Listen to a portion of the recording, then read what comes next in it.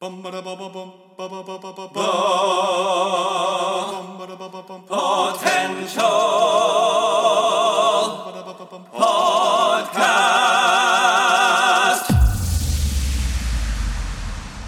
the latest in movies, TV series, video games, books, and more. This is Potential Picks. Hello and welcome back to another edition of Potential Picks. I'm your host, Taylor Sokol, and joined by me always is Chris Stewart.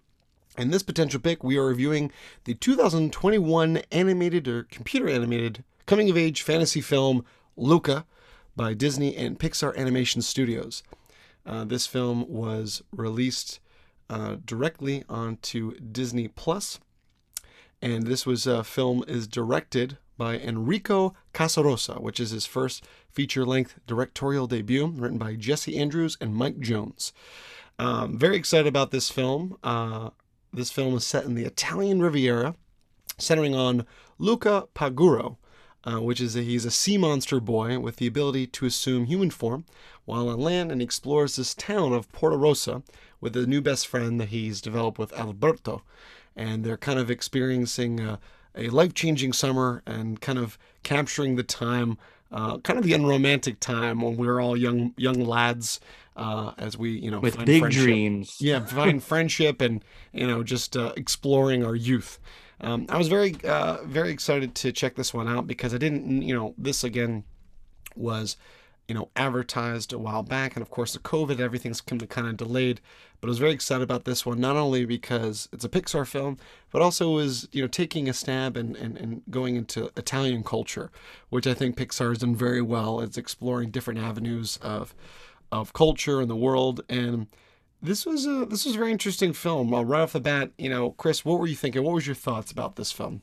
I love this film. I thought it was very creative. It was very colorful, and it was very imaginative. The trailer definitely got you hyped because there was, looking at it's the Italian, it's that, Italian town on the coast, definitely of a time era that's not, technology based, and it just looks like a nice peaceful village.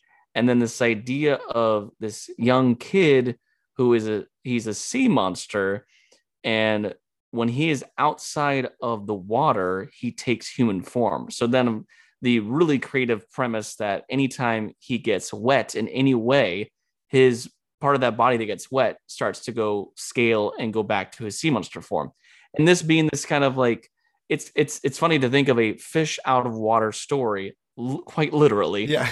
Exactly. What I love it was like I was getting these Splash and 13th Year vibes watching this film. So I was like, oh, this is kind of cool premise. And what was very interesting, though, I love the animation style because you know what it kind of reminded me of. And correct me if I'm wrong. We're probably gonna say the same thing. We're gonna say it at the same time. Ready? 1, 2, 3. Wallace and Gromit. Chicken Run. Oh. Well, I was close. Well, same company. Yeah, I was like, no, but yeah, exactly. I was getting the Wallace and Gromit, Shaun the Sheep, Chicken. Especially with the humans. Not so much Luca, but, Alberto and Julia. Every time they would smile and stuff, I was like, it kind of reminds me of that animation style. That claymation. I was just like, this is kind of so but different. It's still computer animated, which was very interesting. But I mean, yeah, it was just like it's like a cute story in that it's like, a young boy that he, very much in the same way as, another aquatic tale of like The Little Mermaid, where Ariel wants to, just wants to be part of the human world.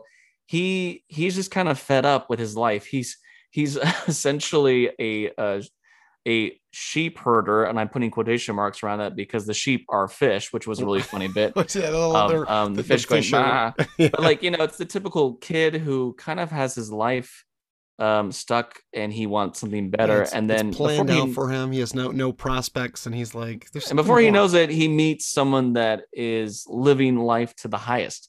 And starts to go on this adventure. And that fine line of, you're so used to the way life is, but if you don't, try something new and you don't go for it, you may not know what life could, have for you.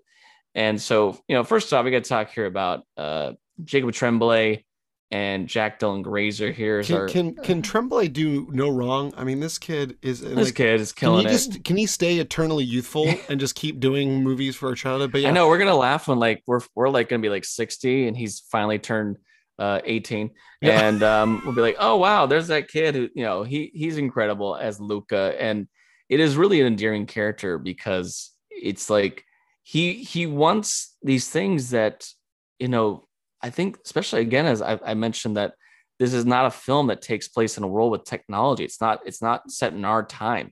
It's like he wants simple things, like he wants to go to school. He wants to learn. He wants to, there's a whole plot line here of the two boys want a Vespa. They just want yeah. to, I mean, that's probably the only real technology thing I'd say. Yes, I would say it's probably like 1940s,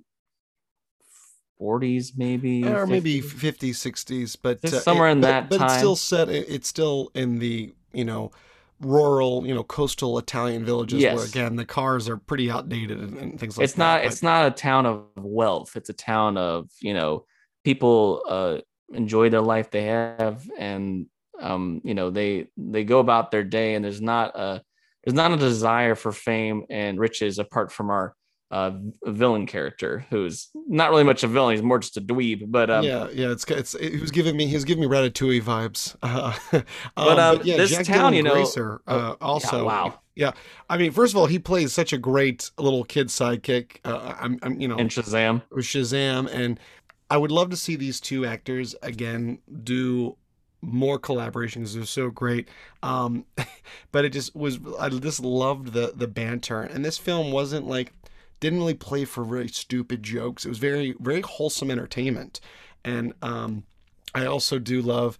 Of course, we get the cast of the parents, Maya Rudolph and Jim Gaffigan, which is Yes. just great. Like, again, playing up that. But I do love, again, one of my favorite parts of this was the Italian culture, and that they did have the good blend of English to Italian words, and they were the old Italian, regional myths and the folklore, which I really, really adored that. It just really kind of, that's, I think, what blended it really good, where it was, there's a little bit of technology, but this is set in kind of a different time. Again, you have that mentality, the old fishermen are set in their ways. We've got to hunt the sea monsters. Yeah, and the fantasy element that this town is all kind of based around being against sea monsters. And the whole time we're following this kid who is this cute, like 13, 12-year-old boy. And so we kind of get to know the sea monsters from their way of life. And it's like, oh, they're so mistaken because there's that misunderstanding. And how this film really does develop into how, people accept one another, which is why, although it was not expressed within the film itself, a lot of people have taken this film to be somewhat of a connection to maybe someone, you know, uh, who has to hide who they are and then finally accepts who they are and comes out. A lot of people have seen this as maybe an allegory to someone who's homosexual, or someone who, is trans, or someone who doesn't really know how to express themselves, but then in the end of the day, see, I am who I am, and that's beautiful. And again, also this being that time where like these boys, they're not, they get this friend of Julia who is a girl, but they don't see her as No, like a they're not. They're not romantic. lusty teenage boys at that No. point. They're just like that's why I love the idea of is it's not it's the pre-romantic time of a boy's life. But again, it could be transcendent to anyone, like you said, and that's why I think it's great. Is the plot? It's not about a romance or anything. It's the friendship and the connection. And it's beautiful animation. The moments when the two boys are out of water, and the times where a jug of water slips and they get wet, or it starts to rain, or like anything where they fall into there's like the town fountain in the town center. Any of those moments, it's so really enjoyable to see how they have to scurry and try to hide themselves. And there's a lot of these funny side characters, like Julia's dad is kind of a really hilarious stern fisherman He's who, kind of reminds me of the dad from Cloudy with a Chance of cloudy with Meatballs. chance of meatballs. It's very like he has very thin eyes and a huge bushy mustache, but you can tell that although he's a little rough around the edges, he's got a heart of gold, and he takes a liking to one of the boys is kind of like a son figure. And there's this cat that is just hilarious. That He's is got like a definitely mustache. he's definitely like a little like curious of like, he keeps being like, I don't trust these two. There's something off about these two. It's just like a lot of fun character work. We get a great, somewhat, if you will, cameo of Sacha Baron Cohen as Uncle Ugo, which is Luca's uncle, who is this just disturbing, gross sea monster that is like he lives in the he's dark like the depths creepy of the little ocean. angler fishes, and you can Yeah. see it's like the one part you can see through his body. Yeah. If you didn't watch at the end of the movie after the credits, there was actually a little extra scene featuring Uncle Ugo because, of course, Sasha, being master improviser, just kept going, and they filmed a little thing for him. But it's like really entertaining. The animation was beautiful. It's a great message, and I think just Pixar once again nailed it out of the park. And it's one of those where you're like, oh, I really hope. They made a conscious decision to pretty much keep this as a Disney Plus release, and it's not one of the premiere ones where you have to pay $30 extra. It is part of your subscription. I know it released a little bit in some countries that don't have exactly. Disney Plus, or like, we have the El Capitan Theater here in LA, which is a big, always plays Disney movies. But this one, I feel like could have had a bigger market had it come out at a different time.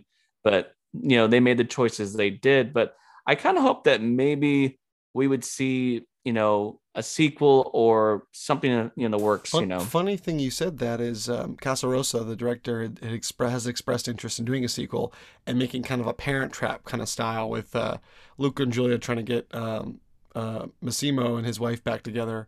And I think they even talked about, we were laughing about Sacha Baron Cohen about having Uncle Ugo have his own like spin-off series, which if you have Sacha Baron Cohen and an animated, I mean, his work in Madagascar and any film he's done is beautiful. So that would be great. I would love to see them go back into this world because it was just a right amount that you wanted more. They didn't overstay their welcome. But again, Pixar has been really doing amazing work forever, but especially this last year. I mean, last year with Onward and of course Soul, and now this. It's just nice to see them again tap into different themes, different styles of worlds and different time periods, but then what they've done with this to make the different allegories and the themes of everything, I think it's just very beautiful. But it definitely came out, this film at a great time. Again, we're getting these really positive vibes, and look at us doing these reviews. We're getting to explore different cultures, which kind of worked out perfectly. And it's kind of it really is like a fitting summer film. It feels like it is actually summer in this film. There's a point in time when the school year is beginning at the end of the film, so you can tell that this also just fits in the summertime. And being they don't do a whole lot to explore the underwater world. I feel like that would be a big plot point they could go into. I remember that there's that beginning part. This isn't a spoiler, but early in the movie, there's a kind of a ancient looking sea map that has like, oh, there used to be myths of sea monsters and sea serpents. I feel like there's maybe bigger, darker fantasy elements, like a possible prequel or something, or spinoff, or who knows. There's so much they could still build off of that. So I would love to see more. But yeah, overall, Luca, I thought it was a delight. My girlfriend and I just loved it. We thought it was beautiful. So my family and I, we thought it was beautiful as well. So if you haven't watched it yet, it is streaming on Disney Plus. So go check out Luca, Disney and Pixar's latest film. And this was our other potential pick. Thanks for listening to the Potential Podcast. You can follow us on Instagram and Facebook at The Potential Podcast, or on Twitter at The Potential Pod. Or you can email us. Send us your positive feedback and thoughts, suggestions, and more through our email, thepotentialpodcast@yahoo.com. I'm your host, Chris Dewar. And I'm your host, Taylor Sokol. Stay tuned for more episodes on pop culture, entertainment, and nerdom. And remember, know your potential.